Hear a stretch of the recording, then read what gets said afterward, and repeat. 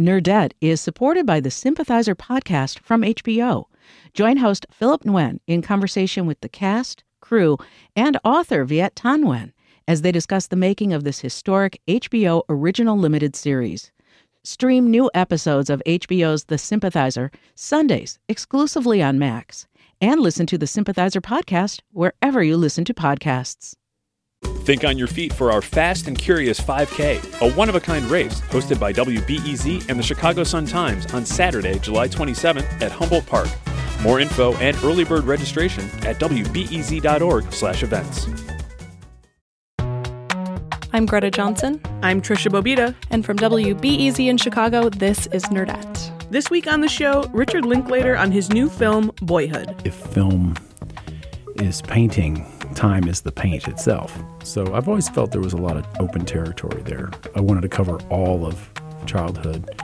My ideas were dispersed over the big canvas. So this idea I had of filming a little bit was the only way to tell this particular story, but it ends up this big time sculpture. And a story of love and pickles. Did you fall in love with me because of pickles? No, Matt.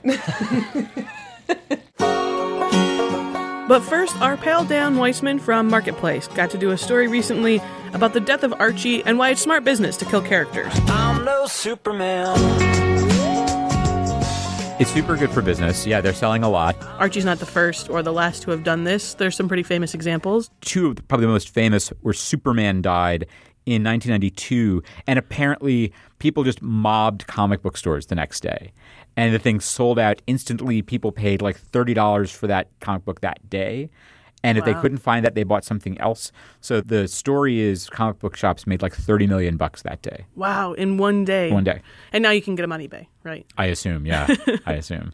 And then, so Superman in 92, obviously he's back. He came back pretty fast. He didn't stay dead. Nobody stays dead. Captain America died in 2007, did not stay dead for very long. But the other thing about this is that this one doesn't even really count anyway, because this is kind of an alternate Archie or a kind of what-if Archie, but it's actually two what-if Archies because it's the future. He's a grown-up. He's married in one version to Betty and the other version to Veronica, because how could you choose? Everything on the face of it is like, none of this really counts. I mean, look, he's married to Betty and Veronica. And not in a Big Love kind of way. He's just got two alternate realities happening. Right. Yeah, there's just this Garden of the Forking Path. So this is like, if you grew up reading comic books, which I did, you totally recognize all of this. Oh, this is an alternative universe or an imaginary story, I think is what the DC comic people called it. Marvel, which was my hometown, had a whole series called What If? What if Uncle Ben had lived? I experienced this personally with the 25-cent passion. There was just kind of an insatiable hunger for more. An alternative Earth, great. And there's more stories. But who knew that was true with Archie? I know. Archie, and we know that they've got Lena Dunham writing some stories coming up. Tell me about soon. that. So part of Lena Dunham's origin story, according to the coverage of this deal that she made with Archie, is that she was an Archie nerd. And so she's doing a 4-part series in 2015 where there's going to be a reality TV show filming at Riverdale. This is a lot of brilliant PR moves, basically back to back to back, for a company that's how old? I mean, these comics have been around forever. Archie Andrews apparently first printed about 1941. Wow. It was part of the landscape. It was like Dennis the Menace and Peanuts and whatever else. Archie was still kind of on TV when I was a kid. But one of the other things that I reaffirmed by doing the story was that sales of comic books are so tiny compared to what they were. 45 years ago, the top-selling comics, and I believe Archie was one of them, were selling like 500,000 copies of every issue.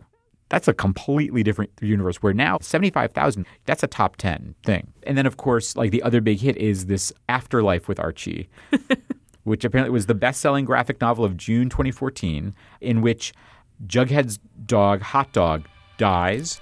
Jughead takes him to Sabrina, the teenage witch. Of course. Who enchants him back to life, but I guess something goes a little wrong, and Hot Dog comes back as a zombie. Jughead turns into a zombie. And then, how can you tell the difference between Jughead and Jughead Zombie? He was pretty dumb before. Yeah, but he could talk. That's true. Okay. There's clips of Jughead like taking bites out of other people. That's pretty sinister for Riverdale, but you know what? You got to change with the times. If zombies are the it thing, then here we go. Well, Dan Weissman, thank you so much for joining us. Everyone's homework is to go online. We'll have a link at nerdettepodcast.com to your story about the death of Archie, which will soon be followed by the rebirth, we're sure, because no one stays dead in comic books. Not at all. All right. Thanks so much. Thanks.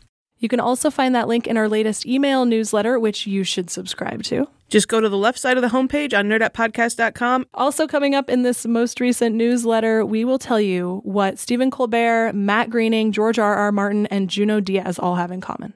Way back last year when we were talking about Oscar season with A.A. Dowd from the AV Club, he couldn't gush enough about a film he'd gotten to see. It's Richard Linklater's Boyhood, and now the rest of us can see it. It's finally out.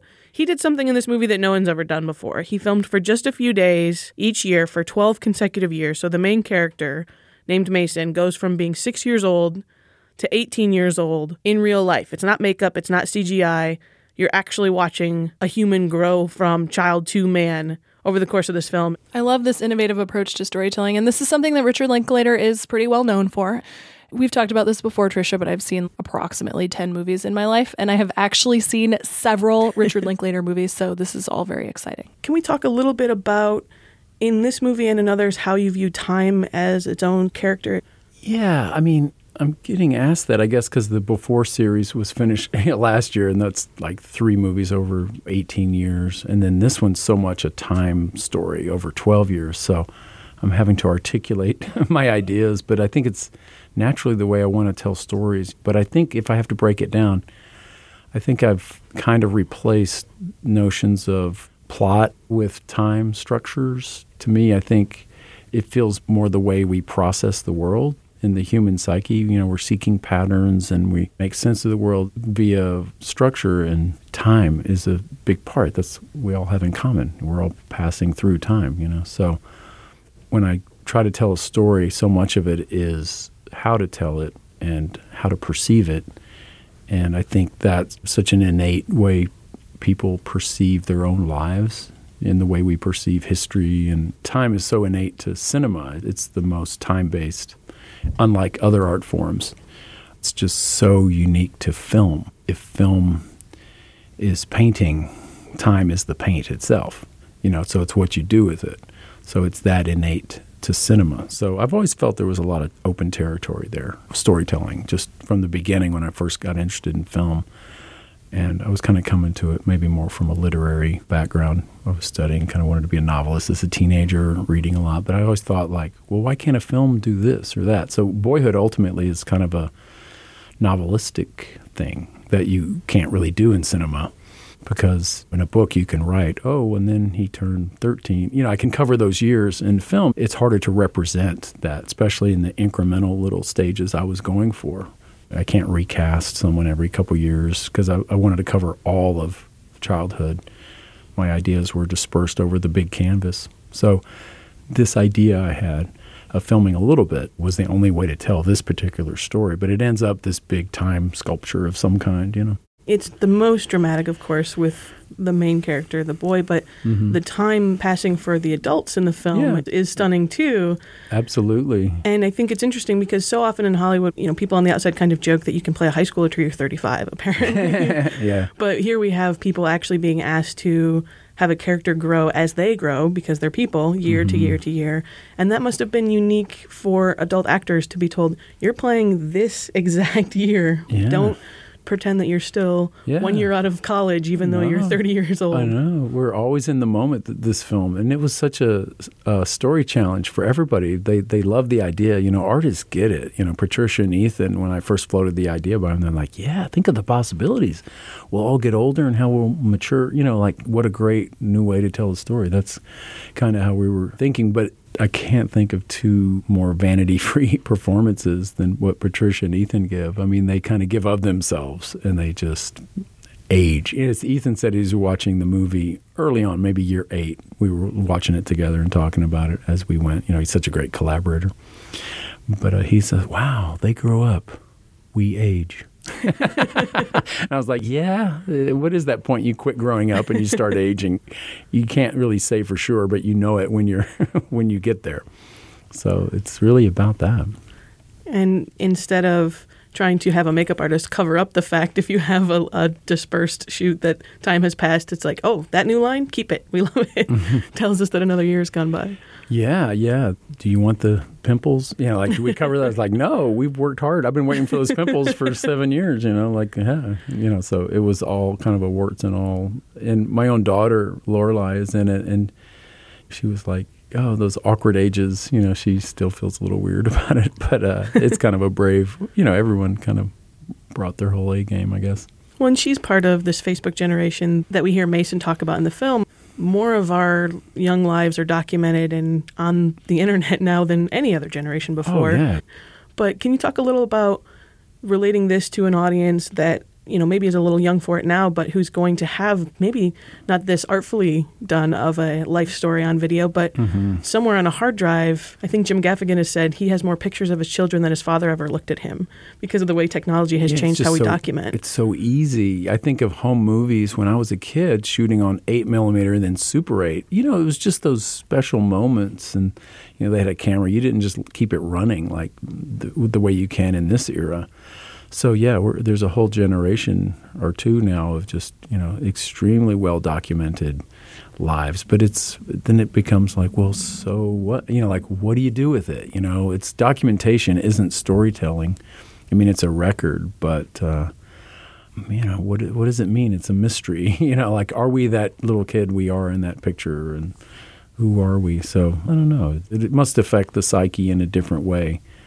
One last question for you. There's been some debate recently about whether the genre of young adult, literature specifically, but I think it could have a parallel in film, is not for adults, that they shouldn't waste their time with it. And you work so often with children. You've made movies that are family-friendly. You make movies about childhood in such a respectful way. I wonder if you have any thoughts on this idea that young protagonists equate some sort of immaturity. No, not at all. I think you can make pretty profound films about life seen through young eyes. I think that's pretty obvious. Huckleberry Finn, anyone? So, that's ridiculous. But I think, there's a controversy. Should adults be reading Twilight and Harry Potter? And frankly, my daughter was a certain age. We're first generation Harry Potter. I liked reading those books to her. They're just kind of wonderful. But once they don't need you to read them to them, I find myself not really reading the next ones because there's just still so much other stuff to be read in my world. But I don't begrudge anyone who does. What the hell? Fair. It's fun to be in on what's in the air, I guess, what everybody's reading and how literature affects kids at any time. It's kind of a great era. I'm glad this notion that we're becoming dumber, more illiterate. Quite the opposite. I think it's a whole new generation of people who grew up reading a lot. There's just a lot of compelling stories out there for them to get a hold of. So it's a good era to be a young person. Boyhood is out in theaters now. Go see it. That's your homework from us here at Nerdette. Richard Linklater, thank you so much for joining us. Thank you. Thanks for having me. Let me go. I don't wanna be your hero. Nerdette is supported by the Sympathizer podcast from HBO. Join host Philip Nguyen in conversation with the cast, crew, and author Viet Thanh Nguyen as they discuss the making of this historic HBO original limited series.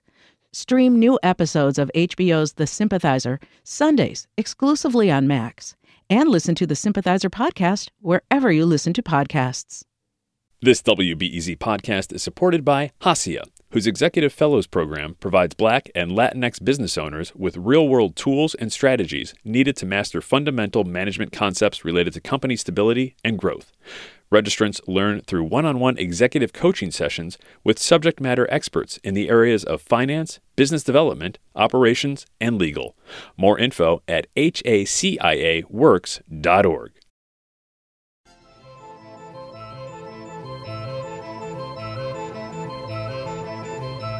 I'm Greta Johnson. And I'm Trisha Bobita. This is Nerdette. So one of the big themes of Nerdette is that idea that we all need to be nerd ambassadors for something, right? It's that notion that it's okay if someone else isn't super obsessed with Doctor Who because that means you have the opportunity to share that passion with them. And it really plays out whenever two nerds meet and, become more than friends. Our contributor, Lauren Schuligen, is going through a very similar situation, and she's here to tell us more about it. Hey, Lauren. Hi, friends. Yay. It's good to see you. Have you discovered any new dinosaurs lately? No, but in my spare time, I've been hanging out with a new boy. Oh. I guess he's not so new anymore, but I've learned through our last 10, 11 months of our relationship that he really does indeed geek out about pickles in a way that I geek out about other things. So I made a little audio postcard for you guys to kind of introduce Matt to you. Okay, can you say and spell your first name and tell me who you are? You know. No, I need this, my records. This is like what you did on the first date, interview me. That's not right. It's kind of true. It's Matt Baer, and it's Mattbaer. Thank you.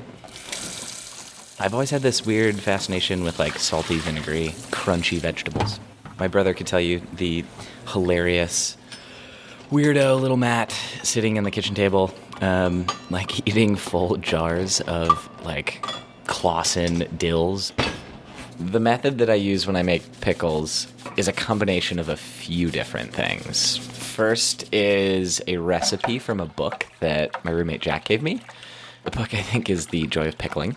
That includes putting the pickles in for about 8 to 12 hours in like a cold saltwater brine before you can them later.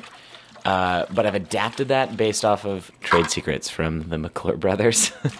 So they're kind of like a hot brined, cold packed pickle. I'm probably now at an age where it's like really exciting to have a hobby. So instead of building train sets, I make pickles. And I think that it's amazing to have the skill to make the thing you love. As it's become like a thing for me, it's always been like, oh, Matt loves pickles, but it was never like a thing that people use to describe me. Early on, I was like, I'm more than just pickles. But in all reality, I love it because it gives, you know, an initial window into who I am and what I love to do. Pickles have connected me to lots of people. Did you fall in love with me because of pickles? No, Matt. Just kidding. Because I wouldn't fault you for that.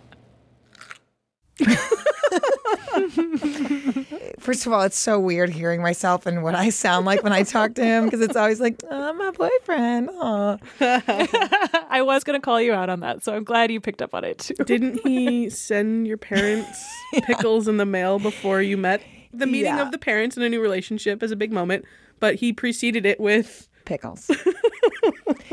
It's become so much larger than vinegar, salt, garlic, cucumbers. It's become kind of a way for my friends and family that I care about who are so far away to kind of get to know him as a very enthusiastic and passionate person. that idea of living in superlatives. I'm attracted to that in people in general, whether it's a romantic relationship or just any kind of friendship. If someone doesn't have something in their life that they love as much as Matt loves pickles, I'm a little worried for them. Yeah, this isn't something he does for work. I mean, this is something he does for fun, but that got me interested in, how do people take a passion or something they geek out about and actually make it into a thriving business. So we decided to stop by the McClure Brothers Pickle Factory and talk to them about how they took it from the beginnings and became, successful business owners that are now in Whole Foods or anywhere you can find them. It was forced on us at the young age of about 2, and my brother was 5.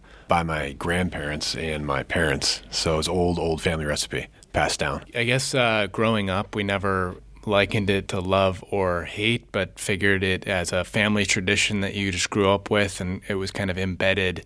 I suppose there were times when we wished we were outside playing, because whenever you were pickling, it was during the summer, and it was very hot in a small kitchen with a bunch of relatives handling very cold cucumbers and hot peppers. I remember just being like the ice guy, and I remember my hands and arms freezing, trying to dig out the cucumbers from this bucket of ice cold cucumber water. We do what's called a fresh pack hot brine method, where everything is packed fresh. We would keep the cucumbers really, really cold in order to make them crunchy and keep crunchy for a long period of time. It took us a while to figure out how to scale production properly. We started in small kettles and we kind of grew into larger kettles and then hopefully even larger kettles, so it wasn't like from the kitchen at home to this, Yeah, there's significant challenges that you would never expect would come upon you or you would face as a business owner.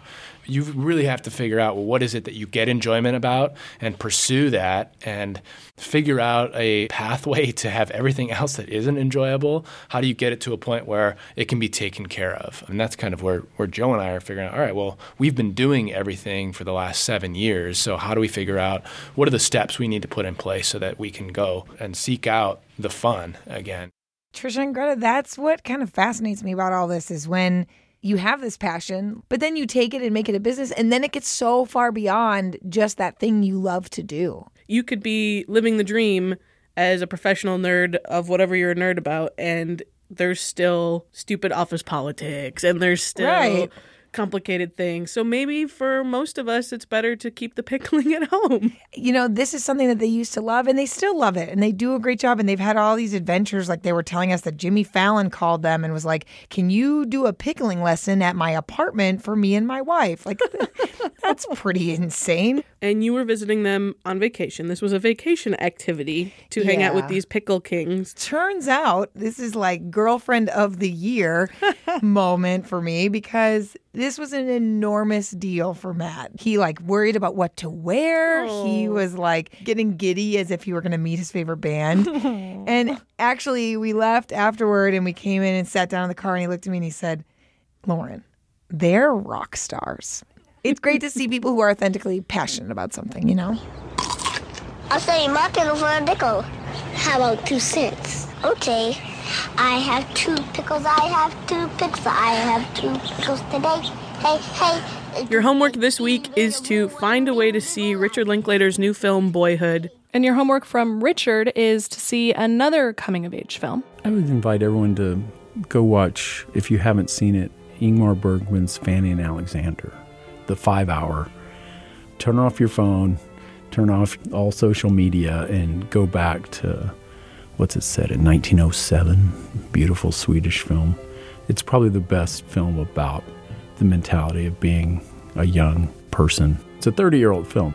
The Criterion has it. That's a little homework assignment for those who haven't seen it. I hope new generations of young people see that movie. I just showed it last spring. I was hosting a series in Austin where I live of 80s films, and I watched it again, and I thought, oh, wow, there's a stepfather. I mean, I had my own stepfathers, on Boyhood. It was from a personal place, but I realized, oh, wow, this is the greatest film about that view of the magical thinking of a kid. It's an epic budget, and it's so beautifully done.